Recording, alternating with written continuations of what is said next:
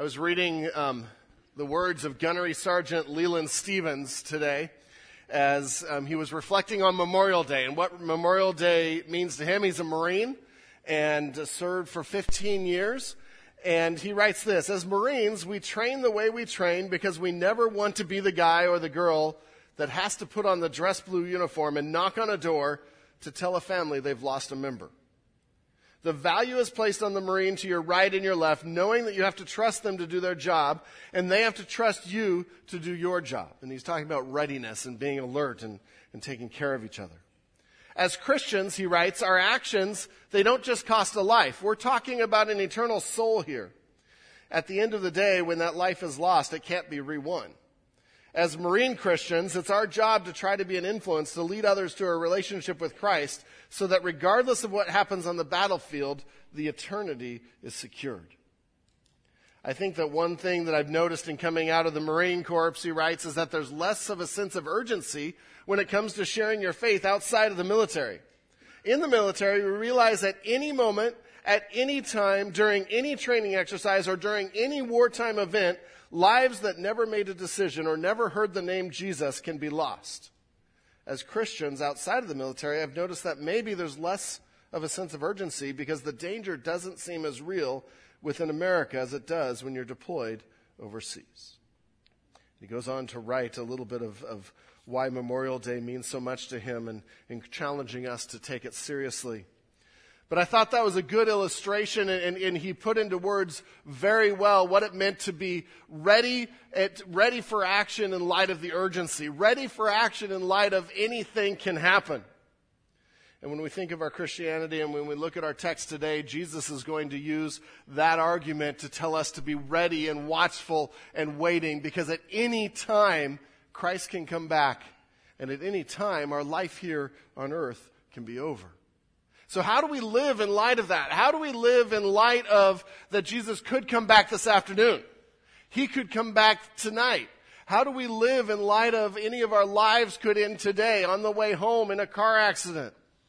How do we live as believers with that sense of life is temporary, but the eternal is eternal? And that's what Jesus wants to drive into our hearts. You know, if I had to think of a humorous illustration, I think of women's retreat. And I've shared this before, but even this last women's retreat, I probably heard 6 of you men saying, I've got to get home. I've got to get home before my wife gets home. We got to clean the house, and we have to do the dishes, and we have to actually make sure the kids are dressed, and beds are made. You know, all this stuff. There's this sense of mom's coming home, and so we want to be ready. We want to be doing the things or have done the things that need to be done. And I commend you for that.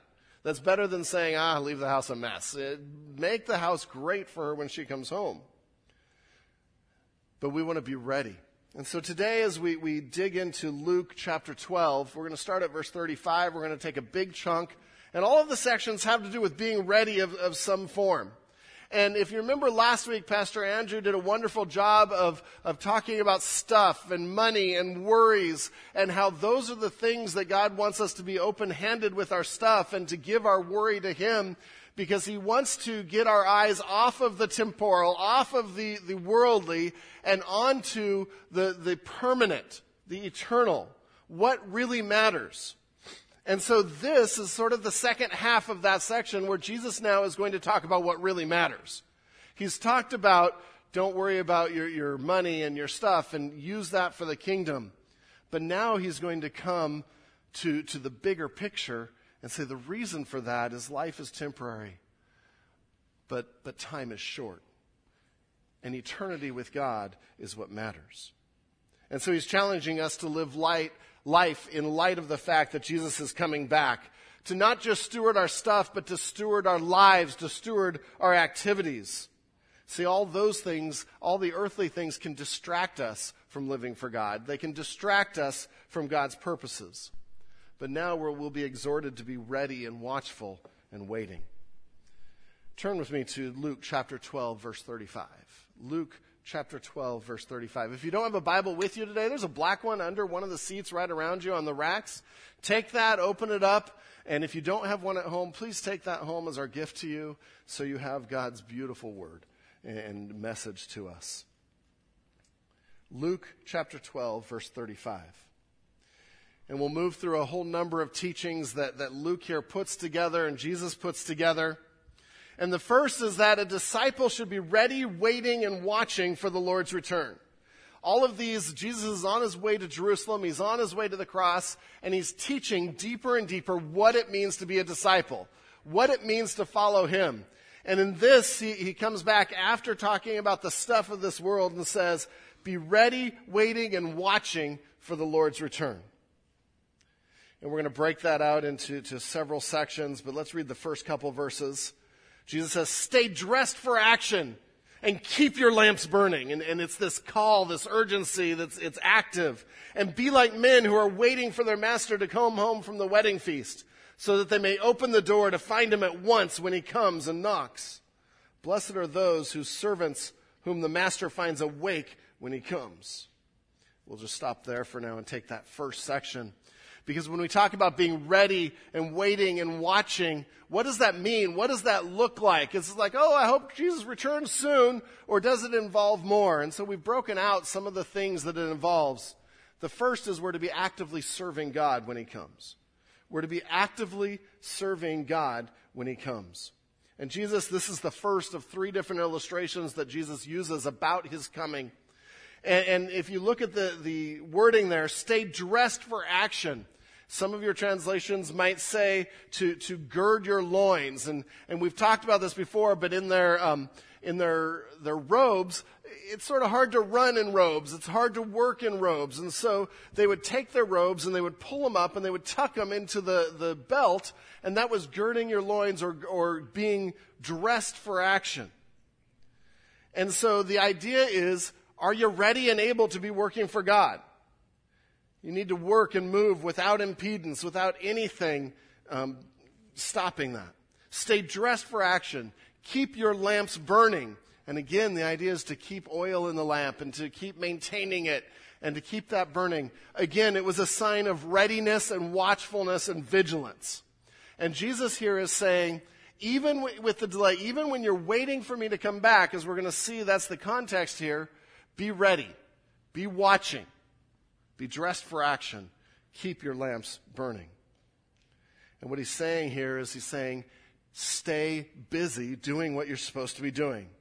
Don't let your guard down, but when I'm gone, when you're waiting for me, what does waiting look like? It's active. It's doing these things. Verse 36, and be like men who are waiting for their master to come home from the wedding feast. And we know that wedding feasts, we think our weddings are long. No, a wedding feast for them might take a week, maybe 2 weeks sometimes. And the master would go away and you'd be part of these festivities and you never knew when he was going to come home. And so the picture that Jesus is saying is, how are we disciples? How do we live? Live like you don't know when Christ is coming back, but he is. Where you know he is, but it could be today, it could be tomorrow. So how do you want to, if you're a servant, how do you want your master to come home and find you? He's at this feast. He's gone. And it says, and be like men who are waiting for their master to come home from the wedding feast, so that they may open the door to him at once when he comes back.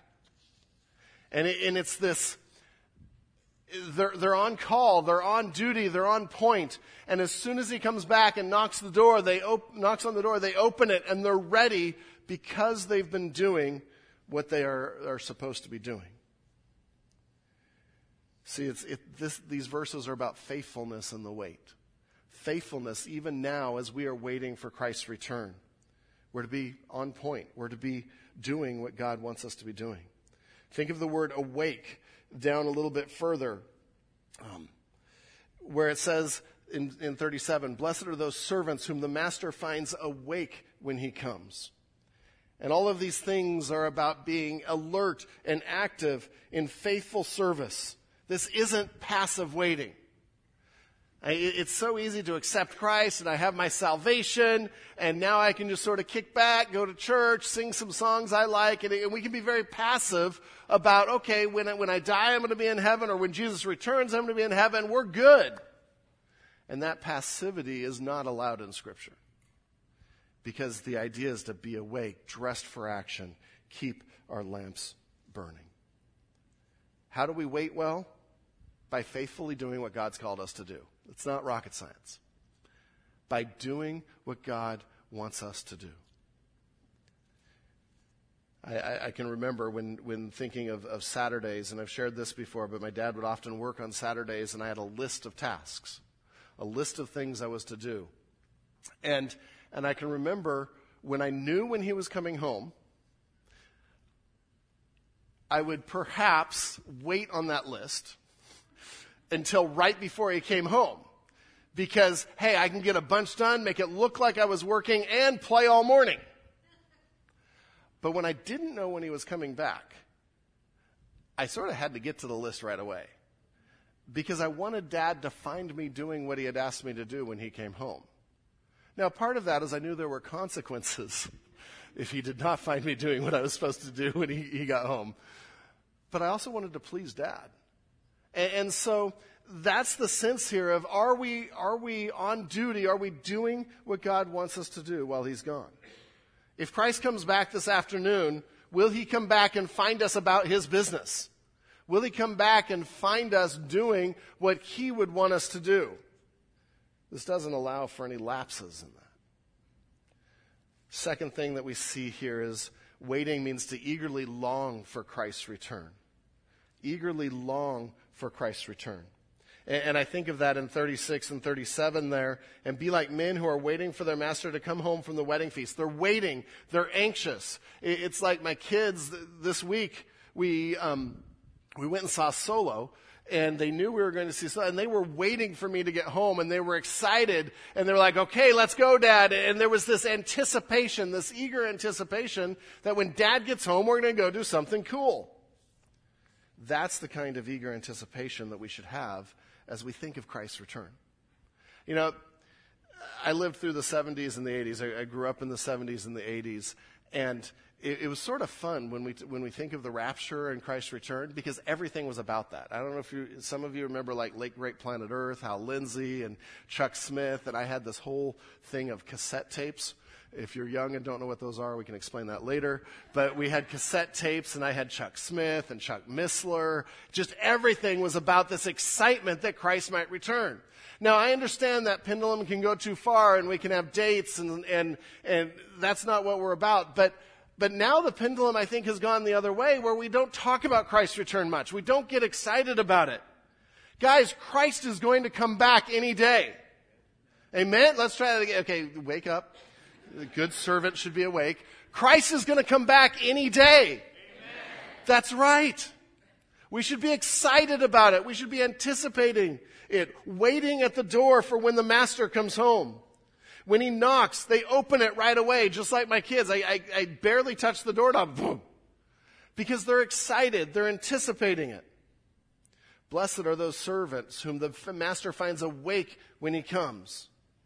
And he's going to go on to talk about that blessing. But there should be this eager longing, this eager expectation and readiness for when Christ comes back. Are we excited about it? Are we excited that he might come back this week? The older I get, I have to confess, the more I'm like, oh, Lord, please come now. When I was young, I had a lot of things I wanted to do, but now I'm like, okay, today would be good. Tomorrow, okay, a little less good, but today would be better, God. But that's okay to have that eager expectation, that hope. That's what we see in Scripture. In Titus 2:13, we read, waiting for the blessed hope. This is a good thing, the appearing of the glory of our great God and our Savior, Jesus Christ. And the picture here, though, is when the master comes home, the lamps are still on. The fire's lit. There's some snacks on the table, maybe PB&J for the master. I don't know what they had. And they open the door and they're like, come on in. We've been waiting for you. We're excited that you're here. That's what we want to pursue. How do we expect Christ to return? How do we long for that? And I think some of it is we have to really believe he's coming back.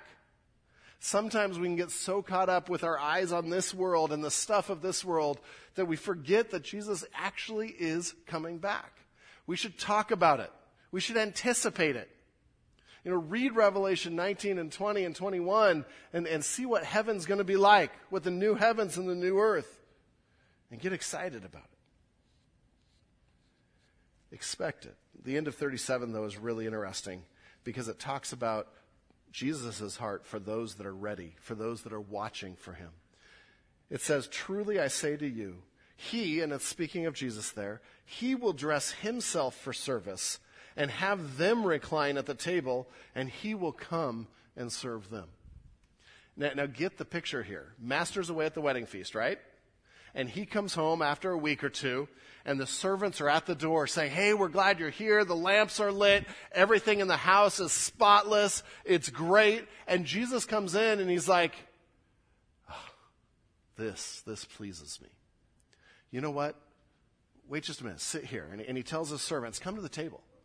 Come to the table. Sit around the table. Sit here. And then you know what I'm going to do?" And he goes and dresses as a servant. And it's the same word that's used in 35, dress yourself for action. He goes and dresses himself, and he begins to serve the servants and brings out some wine, brings out some good food, and says, let's just enjoy ourselves. That's the picture. This was unheard of. Masters didn't do that for servants. The reason you had servants was so you don't have to do this.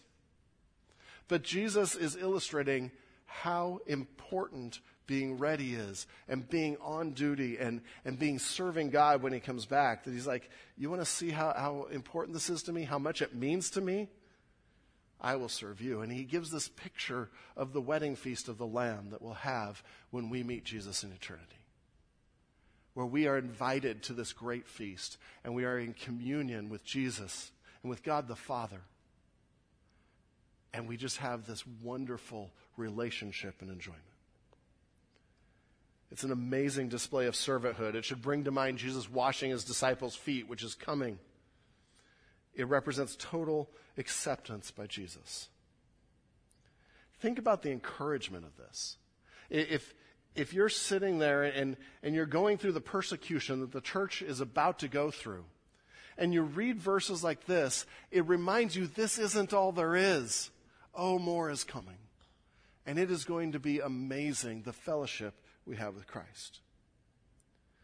The reward for storing up our treasures in heaven is this feast and this relationship and Christ's blessing and his pleasure. When I think of this, in the early church, the idea of Christ coming was a great encouragement. They would often say the word Maranatha to each other. You guys heard of Maranatha? And again, you're going back to 70s worship music, I know. But Maranatha means come Lord Jesus, or Jesus is coming, one of the two. And we find it actually, it's Greek, and it's at the end of 1 Corinthians, and that's one of the ending verses is come Lord Jesus, Maranatha. And it was this idea of Jesus, hurry, come back, we can't wait. Which is why we did that song this morning. That's sort of modern day equivalent of what Maranatha meant.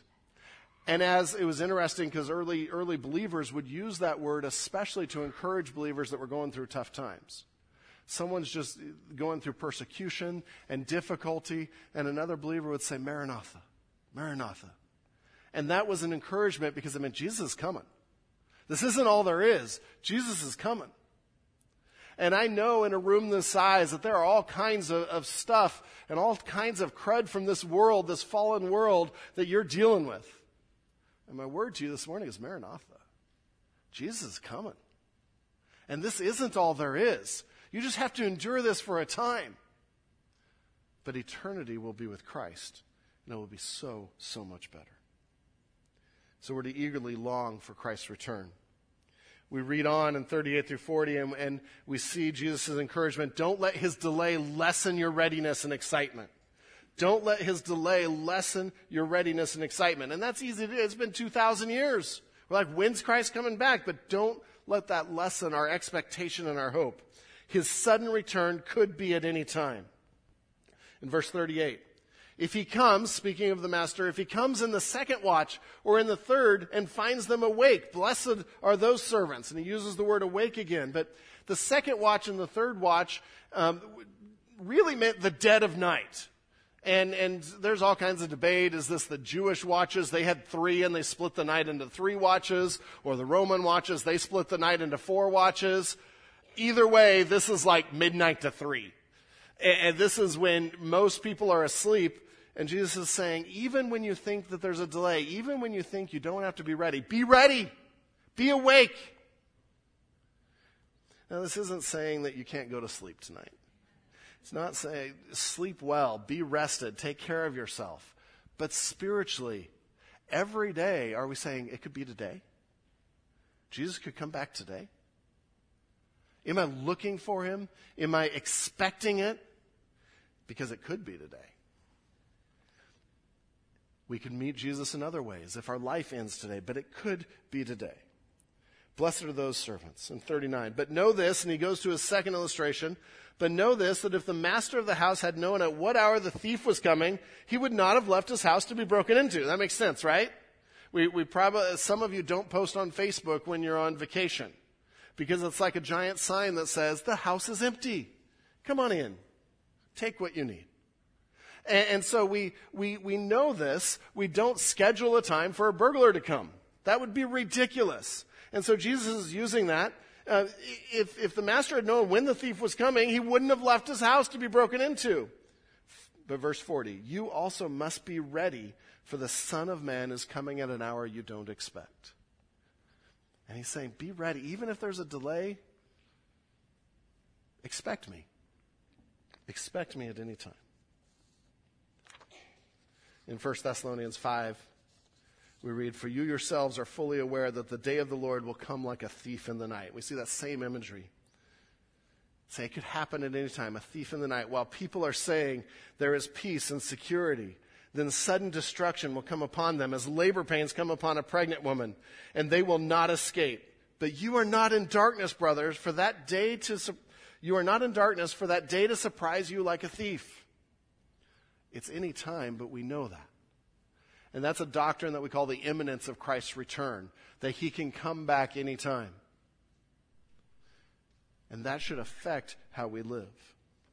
You know, this morning I woke up while it was still dark to our alarm beeping and one of the lights in a back bedroom on that's on the other side of the house where all the kids are. And my heart was beating. And I was looking around for something heavy. Because that's what you do, right?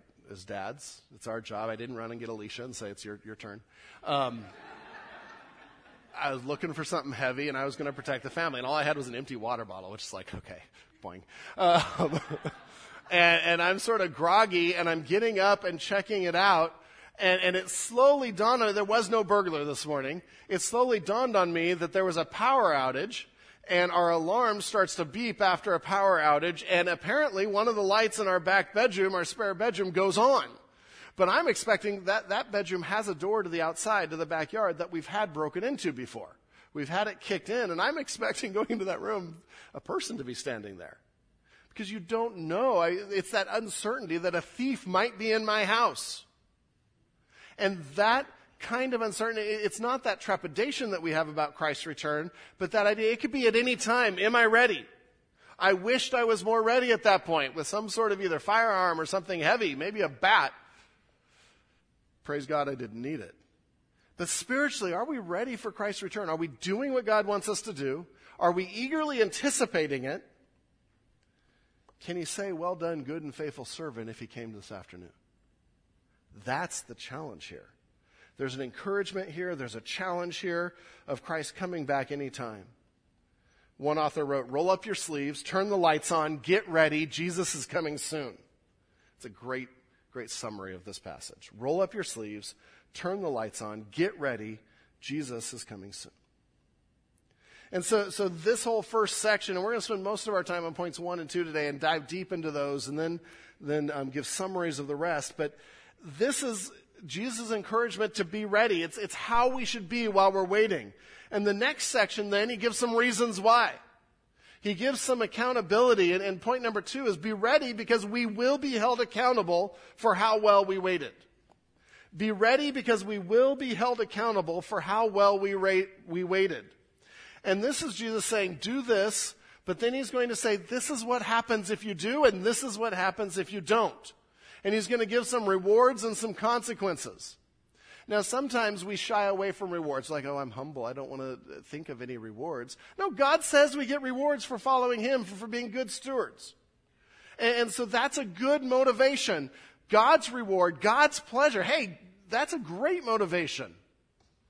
Just as God's discipline should also be a motivation. And so we come to this next section about a steward and, again, a master going away for a longer period of time. Again, he doesn't give how long because he's illustrating this gap we have between Jesus' ascension and his return, the gap we're living in. But in verse 41, he says, Peter said, and so Peter jumps in, and he's often the spokesperson. And this is a legitimate question. Lord, are you telling this parable for us or for all? And so Jesus has been talking about the responsibilities of being ready while he's gone. The master is going, and Peter just wants some clarification because there's all kinds of people around. Is this for the 12? Or is this for everybody? Just so we know maybe how seriously to take it. I don't know. But Jesus doesn't directly answer it, but he answers it with a story that's going to say, well, it's for you and for everybody in different degrees. And so here's the story in verse 42. And the Lord said, who then is the faithful and wise manager, whom his master will set over his household to give him their portion of food at a proper time? And the picture here is of a master of a large household, and he has employees or servants. And usually some of those servants, they would set over the other servants or over the affairs of the house. In this case, this servant had the job of making sure everyone gets food. It's a good job. It's an important job. And probably ties in to the disciples' role that is coming of feeding people spiritually. And he says, he gives a portion of food at the proper time. Blessed is that servant whom his master will find so doing when he comes. Truly I say to you, he will set him over all his possessions. And so he gives the first example here, and Jesus is going to give 4 different types of responses. The first one is the one that obeys and is ready. He's illustrating how to be ready. Be doing what God wants you to do while he's gone, faithfully fulfilling what you're supposed to be doing. That's how we're ready for Christ's return. So he's making sure everyone gets fed. He's doing the little things, and he's doing them well. He's serving. And so in verse 43 and 44, we get the result. Blessed is that servant whom his master will find so doing when he comes, and then the reward. Truly I say to you, he will set him over all his possessions. Cool, a promotion. And so he now becomes not just the steward or not just the servant over making sure food happens, but over the household, over everything in the household. Think Joseph with Potiphar, right? Joseph was the second of the household under Potiphar. Potiphar gave him authority over everything. Jesus is saying, if you're doing what you should be doing when I come back, you're going to be given more responsibility. You're going to be given more of a role in the kingdom of what you're doing for me. What an incredible opportunity, an incredible reward. Those that are faithful with a little will be entrusted with a lot. We're going to see that later with the parable of the 10 minas. But again, waiting and watchfulness. It's more than an attitude. It's serving well. It's doing something. And so Jesus puts this up as the standard. This is what you should go for. But then he goes into some other possibilities. And in verse 45, we get the story of the one who abuses the delay for his own advantage. But if that servant says to himself, my master is delayed in coming, and begins to beat the male and female servants, and to eat and drink and get drunk. And the picture here is someone that is abusing power, abusing authority, and ruling over with an iron fist those that are under him, beating the servants, male and female. And then you get that he's eating and drinking and getting drunk, so he's all about himself. He's misusing the master's resources. So he's misusing the master's staff. He's misusing the master's resources, all for him. For his glory, for his sense of power, authority, control, for his sense of joy of a sort, getting drunk, eating, drinking, and being merry. He's choosing evil. He's choosing to abuse what the master has given him to take care of. The information maybe for us, the knowledge that God has given us, choosing to abuse that. But then we get the consequence. The master of the servant will come on a day when he does not expect him. Again, the idea he can come anytime. And at an hour he does not know, and will cut him in pieces and put him with the unfaithful. So I was thinking of asking for a volunteer. Now, this is actually really brutal imagery. It means to dismember. We can't water that down. Jesus is saying, if you are abusing the trust that I have given you when I come home, if you have chosen to do evil with that, the picture of what will happen to you, and it's not literal but figurative, is that of being cut in two or cut in pieces.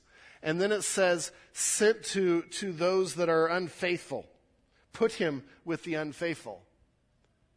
And that's a word for those that are sinners that haven't accepted Christ, unbelievers. And so this is a reference to eternal judgment. They're looking at hell.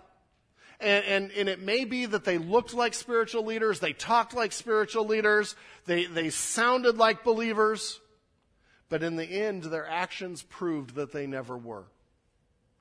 Their actions prove the heart. And so there will be punishment. And we can't take this lightly.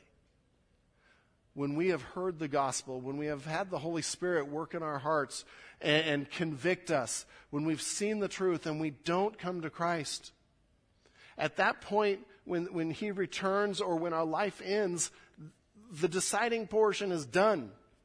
And now we're in the consequence portion. And if we don't choose Christ, we are choosing eternity in hell without Christ. See, when we don't think Jesus is coming back, life deteriorates. All kinds of things we can justify. All kinds of choices. Don't be part of those consequences. If you haven't genuinely given your heart to Christ today, today's the day. Because today could be the last day. And I know when we think of evangelists and Billy Graham and others, that, oh yeah, today might be your last day. No, today might be your last day. They're telling the truth. And so what we decide about following Christ will decide our eternal destiny.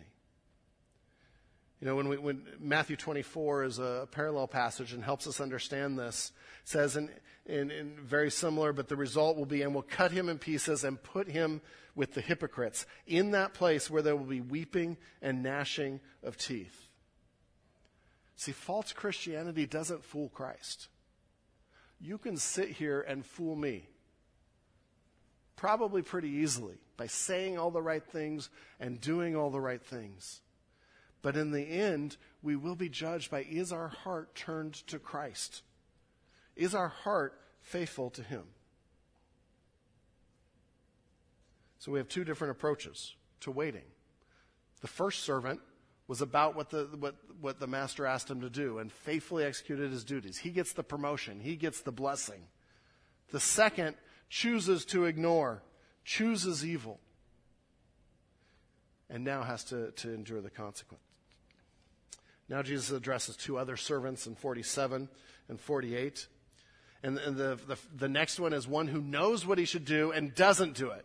So doesn't necessarily choose evil, but chooses apathy. I know the master wants me to feed the other servants, but I'm not going to. For us, hey, I know God wants me to be sharing the gospel and discipling others. I'm just going to have a comfortable life. I'm just going to pursue, having all the stuff that I want, maybe feeling good about myself. And in verse 47, we get that person. And that servant who knew his master's will, but did not get ready or act according to his will, he will receive a severe beating. And again, you have to take these figuratively of spiritual judgment. This is a picture of a believer that will be in heaven, but will not be rewarded and will be held accountable for what they've done. And on that day, we'll have to answer to Christ actually for what they didn't do. They'll be held accountable for their lack of actions. Then in verse 48, you get the one who doesn't do what the master wants because he didn't know. And you get the idea of out of ignorance. But the one who did not know and did what deserved a beating will receive a light beating. Everyone to whom much was given, of him much will be required.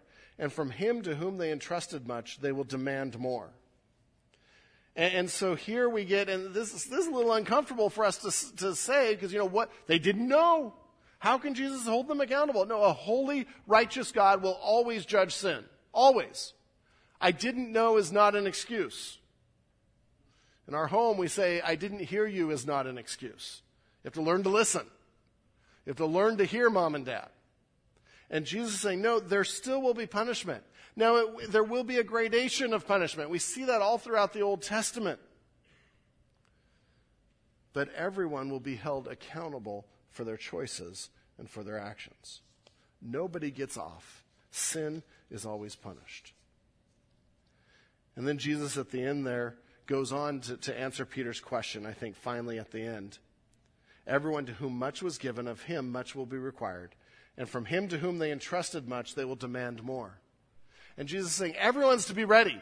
Everyone's to be waiting. Everyone's to be doing what God wants them to do and eagerly anticipating the coming of the Savior. But you 12, I've given you more. I've given you more training. I've given you more responsibility. And so you'll be held to a higher standard. I think that's what the story's saying. We know that from James. Teachers will be held to a stricter judgment because what God has given them, the role he's given them, has responsibilities and judgment for that responsibility. You know, some of you are leaders in the church. Some of you are teachers. Some of you are going to go second hour today and teach. That is a serious responsibility that God will hold you accountable for. Now, I'm not trying to scare off teachers, and boom, we have no more second hour teachers. I'm trying to say, let's do it with a heart that says, I know Christ can come back, and I want to be found faithful. I want to be found doing what he wants me to do. You know, last week we voted in new officers, leaders in the church. That's a sacred trust. That's a sacred responsibility to lead God's people. And we take it seriously. That's why the nominating committee and the elders, we go through the biblical requirements and evaluate those before putting anyone forward. But Jesus is saying, what have you been given? What responsibilities have you been given? I would also argue, what knowledge have you been given? We now have the Old and the New Testament. We have teaching that is unprecedented in human history available at our fingertips for God's Word. We can, at a click of a button, find any passage in almost any translation and 25 views of what it means. That's a responsibility God has given this church at this time to say, are we using that for God's purposes? Are we the servant that is using our resources and being about what God wants us to do while he's gone? What have you been given? These two sections really make up Jesus' teaching of saying, I'm coming back and you need to be ready. You need to be living in light of that. Pastor Robert McShane said he would go to other pastors or he'd ask people, and just on the street or people he knew, he'd be, do you believe Jesus is coming back today? That's sort of a trick question. How do you answer that? Do you believe Jesus is coming back today? And if they said no, he'd say, then you better be ready, for he's coming in an hour when you think not. He'd quote part of this passage. But what an interesting thing. He's trying to take both of these passages and saying we're to be ready and waiting, and there's rewards and consequences if we're not. So do you think he's coming back today? Now again, he's not saying, oh yeah, I predict he's coming back at 12:01 today. No. He's saying, do you think he might? Do you think he might? Be ready. We get into the rest of the section, and Jesus is going to talk about other ways to be ready. And point number 3 there is be ready for division as we love Jesus most. Be ready for division as we love Jesus most. The gospel demands a choice. It's a choice that may divide. Sides must be taken. There's no middle ground. And we've talked about that over and over. And Jesus is going to keep upping the ante and saying that more and more and more. And in 49 it says, I came to cast fire on the earth, and would that it were already kindled. I have a baptism to be baptized with, and how great is my distress until it is accomplished. And he's saying here, when the fire in 49 represents God's judgment. He says, I've come to actually judge sin. Now, we know on the cross, he judges sin, he pays for sin, but he confronts people about their sin. And he's like, oh, I wish the cross was already here. I wish my purpose was already done. In 50, the same thing. I have a baptism to be baptized with, again referring to the cross. How great is my distress until it is accomplished. And he comes back to his purpose. And whenever you see, I came to, you know that you have a purpose statement. Jesus is making a significant statement about his ministry. And he's saying, I came to replace the old kingdom with a new kingdom, replace this earthly kingdom with my kingdom, and they are completely different. Sin will be judged, but it will also be paid for on the cross. And that is his purpose, to bring the judgment of fire on sin, but to take that judgment of fire, the wrath of God, on the cross in our place. He goes on in 51, do you think that I have come to give peace on earth? No, I tell you, but rather division. From now on, in one house there will be 5 divided, 3 against 2 and 2 against 3. They will be divided, father against son and son against father, father against mother and daughter against mother, mother-in-law against her daughter-in-law and daughter-in-law against mother-in-law. And Jesus is saying, the truth of who I am is going to divide. If you love me most, if you follow me most, there are going to be people that don't like it. If you are willing to stand up and say, all people are sinners, and we can't have a righteousness on our own, we can never pay that price for that sin, but we need Jesus Christ, his death on the cross that paid the price for us. We need to give him our life, and so we give him our heart and our love. If we stand for that, there will be division. Be ready for it. And in 51, Jesus said, do you think I've come to give peace on earth? And my first thought is, well, Isaiah said you're the Prince of Peace. And the angel said, peace on earth, goodwill to all men. So yeah, I can see where they think that, but Jesus is really helping them understand what that means. He is the Prince of Peace, and he did come to bring peace with God. But he won't force people to have peace with God. He will reveal sin. He will reveal their need for Christ. He will die on the cross, giving us an ability to have peace with God. But that will also cause division. And so short term, he will cause division. Long term, he gives peace. And he is the Prince of Peace. And he brings peace on earth for all who believe. But for those that don't, it's the sawn in two and cast into darkness. See, the cross challenges us. What is our choice? What is the consequence of that choice? Even today, people know what that division looks like. If you think of Muslim families, when one comes to Christ, the rest of the family, if they are practicing Islam, will shun them, will kick them out of the family, or worse in some countries. In China, we heard of churches being burned down and destroyed recently. We know that in Chinese families, if one turns to Christ and the others don't, there's division and there's ostracization. Say that quickly. Even in Orthodox Jewish families, this can happen. See, we have it easy. When I accepted Christ, my parents rejoiced. I didn't have to worry about whether or not they'd never speak to me again. But in this world, we are going to divide. We are going to have people that don't like the message. And we have to be ready for that and be firm in our message. Jesus goes on in the next couple sections in point number 4, be ready by seeing the spiritual state of things and making sure we are right with Christ before he comes to deal with sin. Lot in that sentence. Be ready by seeing the spiritual state of things and making sure we are right with Christ before he comes to deal with sin. In verse 54, he also said to the crowds, and so he's continuing his teaching, and this is all about being ready and seeing what's happening and making sure you're right. He says, when you see a cloud rising in the west, you say at once, a shower is coming, and so it happens. When you see the south wind blowing, you say, there will be scorching heat, and it happens. And he's saying, you can figure out weather In fact, you're pretty good at figuring out weather. When it comes from the west, see, they know that that's coming over the Mediterranean Sea. It's pulling moisture up out of the sea, and it usually means rain. When wind's coming from the south, that's the Negev or the desert, the barren places. That's usually heat. Because this isn't rocket science. You've figured this out. And in fact, you're so interested in the weather, but then he says in 56, you hypocrites. You know how to interpret the appearance of earth and sky, but you do not know how to interpret the present time. And he's saying, man, you know these things. You can see the physical world, but you're missing the spiritual. You're missing the rot and the decay. You're missing the sin. And for them, you're missing that the Messiah is standing in front of you. And you're asking for a sign still. It says, you should know I'm the Messiah. You should recognize that God is at work here. He's dealing with sin.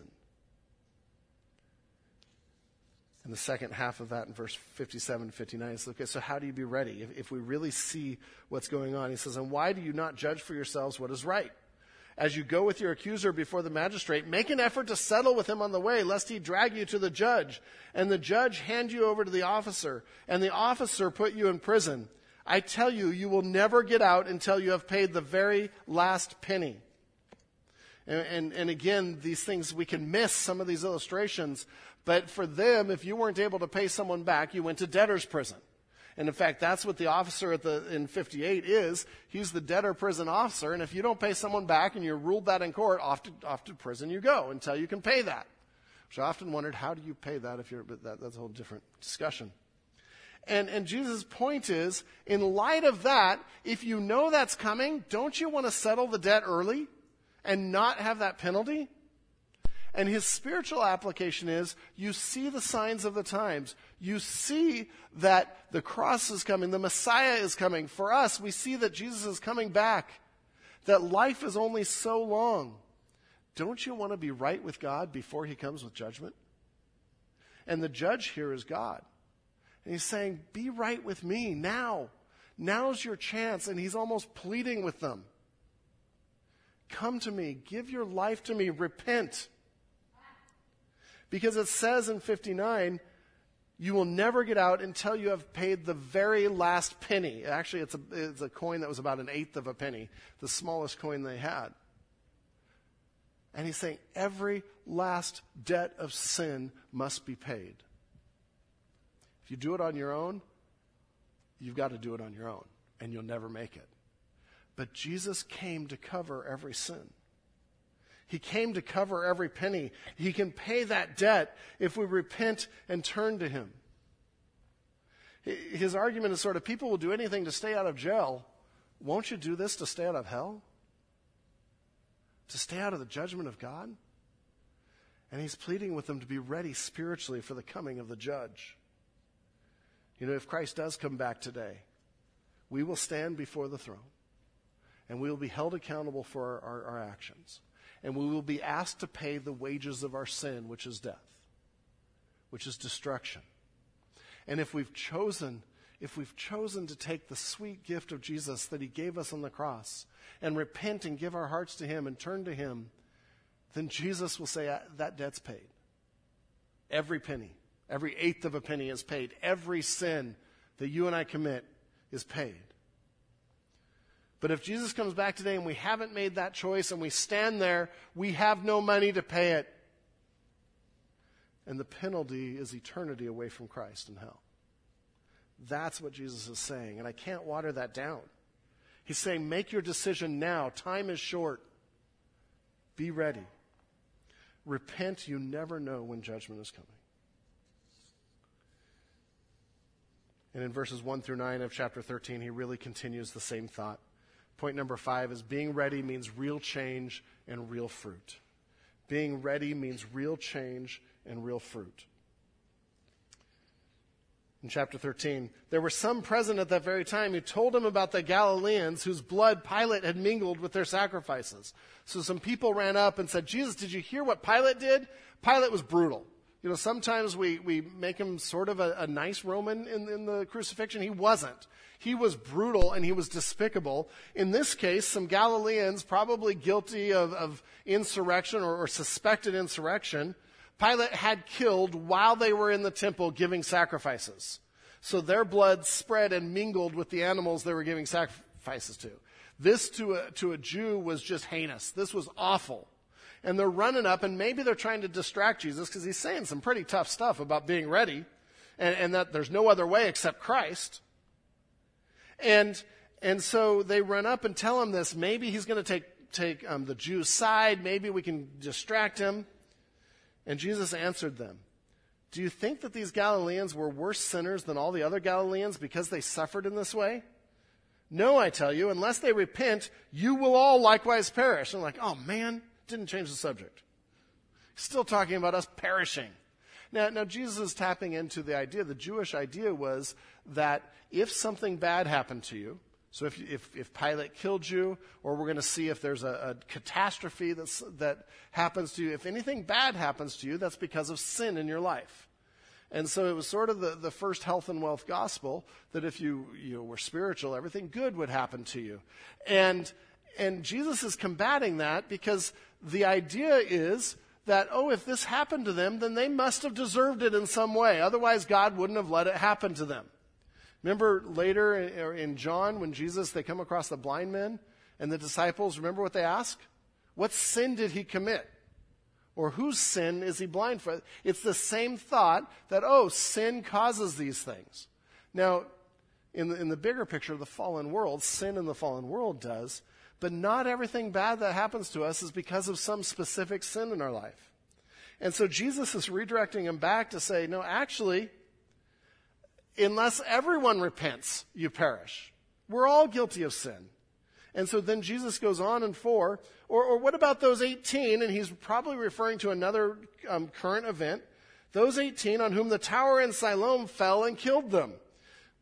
Pool of Siloam is right where they think the eastern and the southern walls of the old city had come together. They're probably building a tower for protection. It fell and it killed a bunch of people. It says, what about those 18? Do you think they were worse offenders than all the others who lived in Jerusalem? No. And he comes back to the heart issue.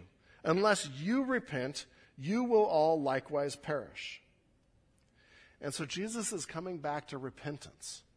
And he's saying every individual needs to repent. Not just the bad people, not just the people that have something bad happen to them. Every one of us has to repent. And so many of you have.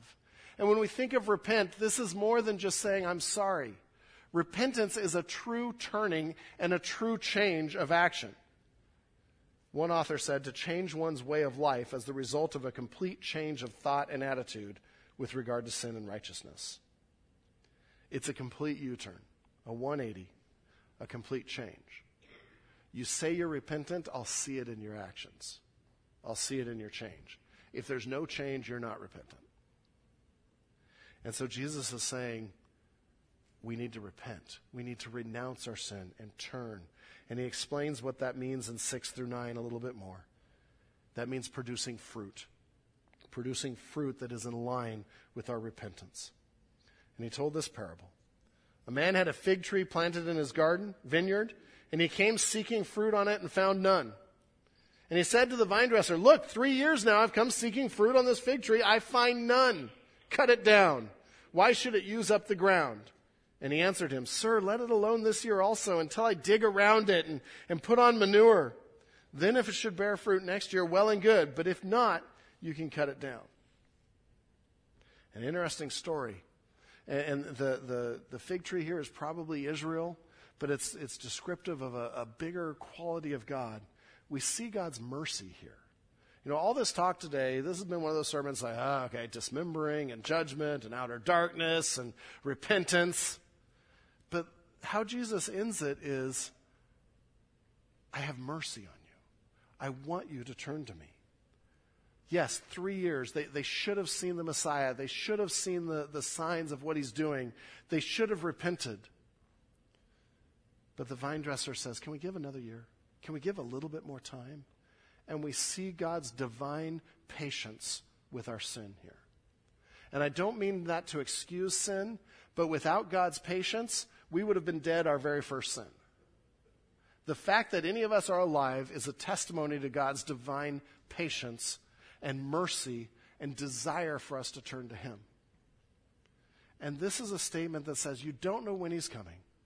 You don't know when the end is, but you have a little more time to turn to me. Use that now. Don't waste that. It shows God's grace. It also shows God's expectation of fruit while we're waiting, which goes back to the very first section. Fruit while we're expecting his return. Time is short, but the debt has been paid and we need to make a decision. I end with a challenge today that is from John Wesley, actually. He would talk to people and he would say, so what would be different in your life? What would be different in your life if you knew Christ was coming back tonight? Just sort of wrap it all up. What would you change today? Would you change your schedule today? Would you change your activities? Would you change your thought process today if you knew Jesus for sure was coming back tonight? Now, I'm not predicting. I'm not saying go sell your property and no. But if you knew for sure, what would change? And the challenge was, so why would it change? Because if there would be any change if we thought he was coming back tonight, then we aren't living ready for his return. I'm like, ouch. Ouch. See, if that question makes me want to change something, then I just need to change it. Because he could come back tonight. He could come back during Ultimate Frisbee today. So does that change how we play Ultimate Frisbee? He could come back before next Sunday. So does that change who I share the gospel with? It shouldn't if we're ready and on point and on task. Let me pray for you. Lord God, oh, may we be ready and servants that are doing what you want us to do when you come back, that are eagerly looking forward to you coming back and are bearing the fruit of repentance. Lord, there's so much in this text today, and we've flown through parts of it. But I pray that you'd help us to reread it and to be challenged to live like you're coming back today, to live like this is the last day we have, and to make every moment count. Lord, I pray that we'd be on fire for you, excited for you coming back, and making a difference in this dark world. In Jesus' name.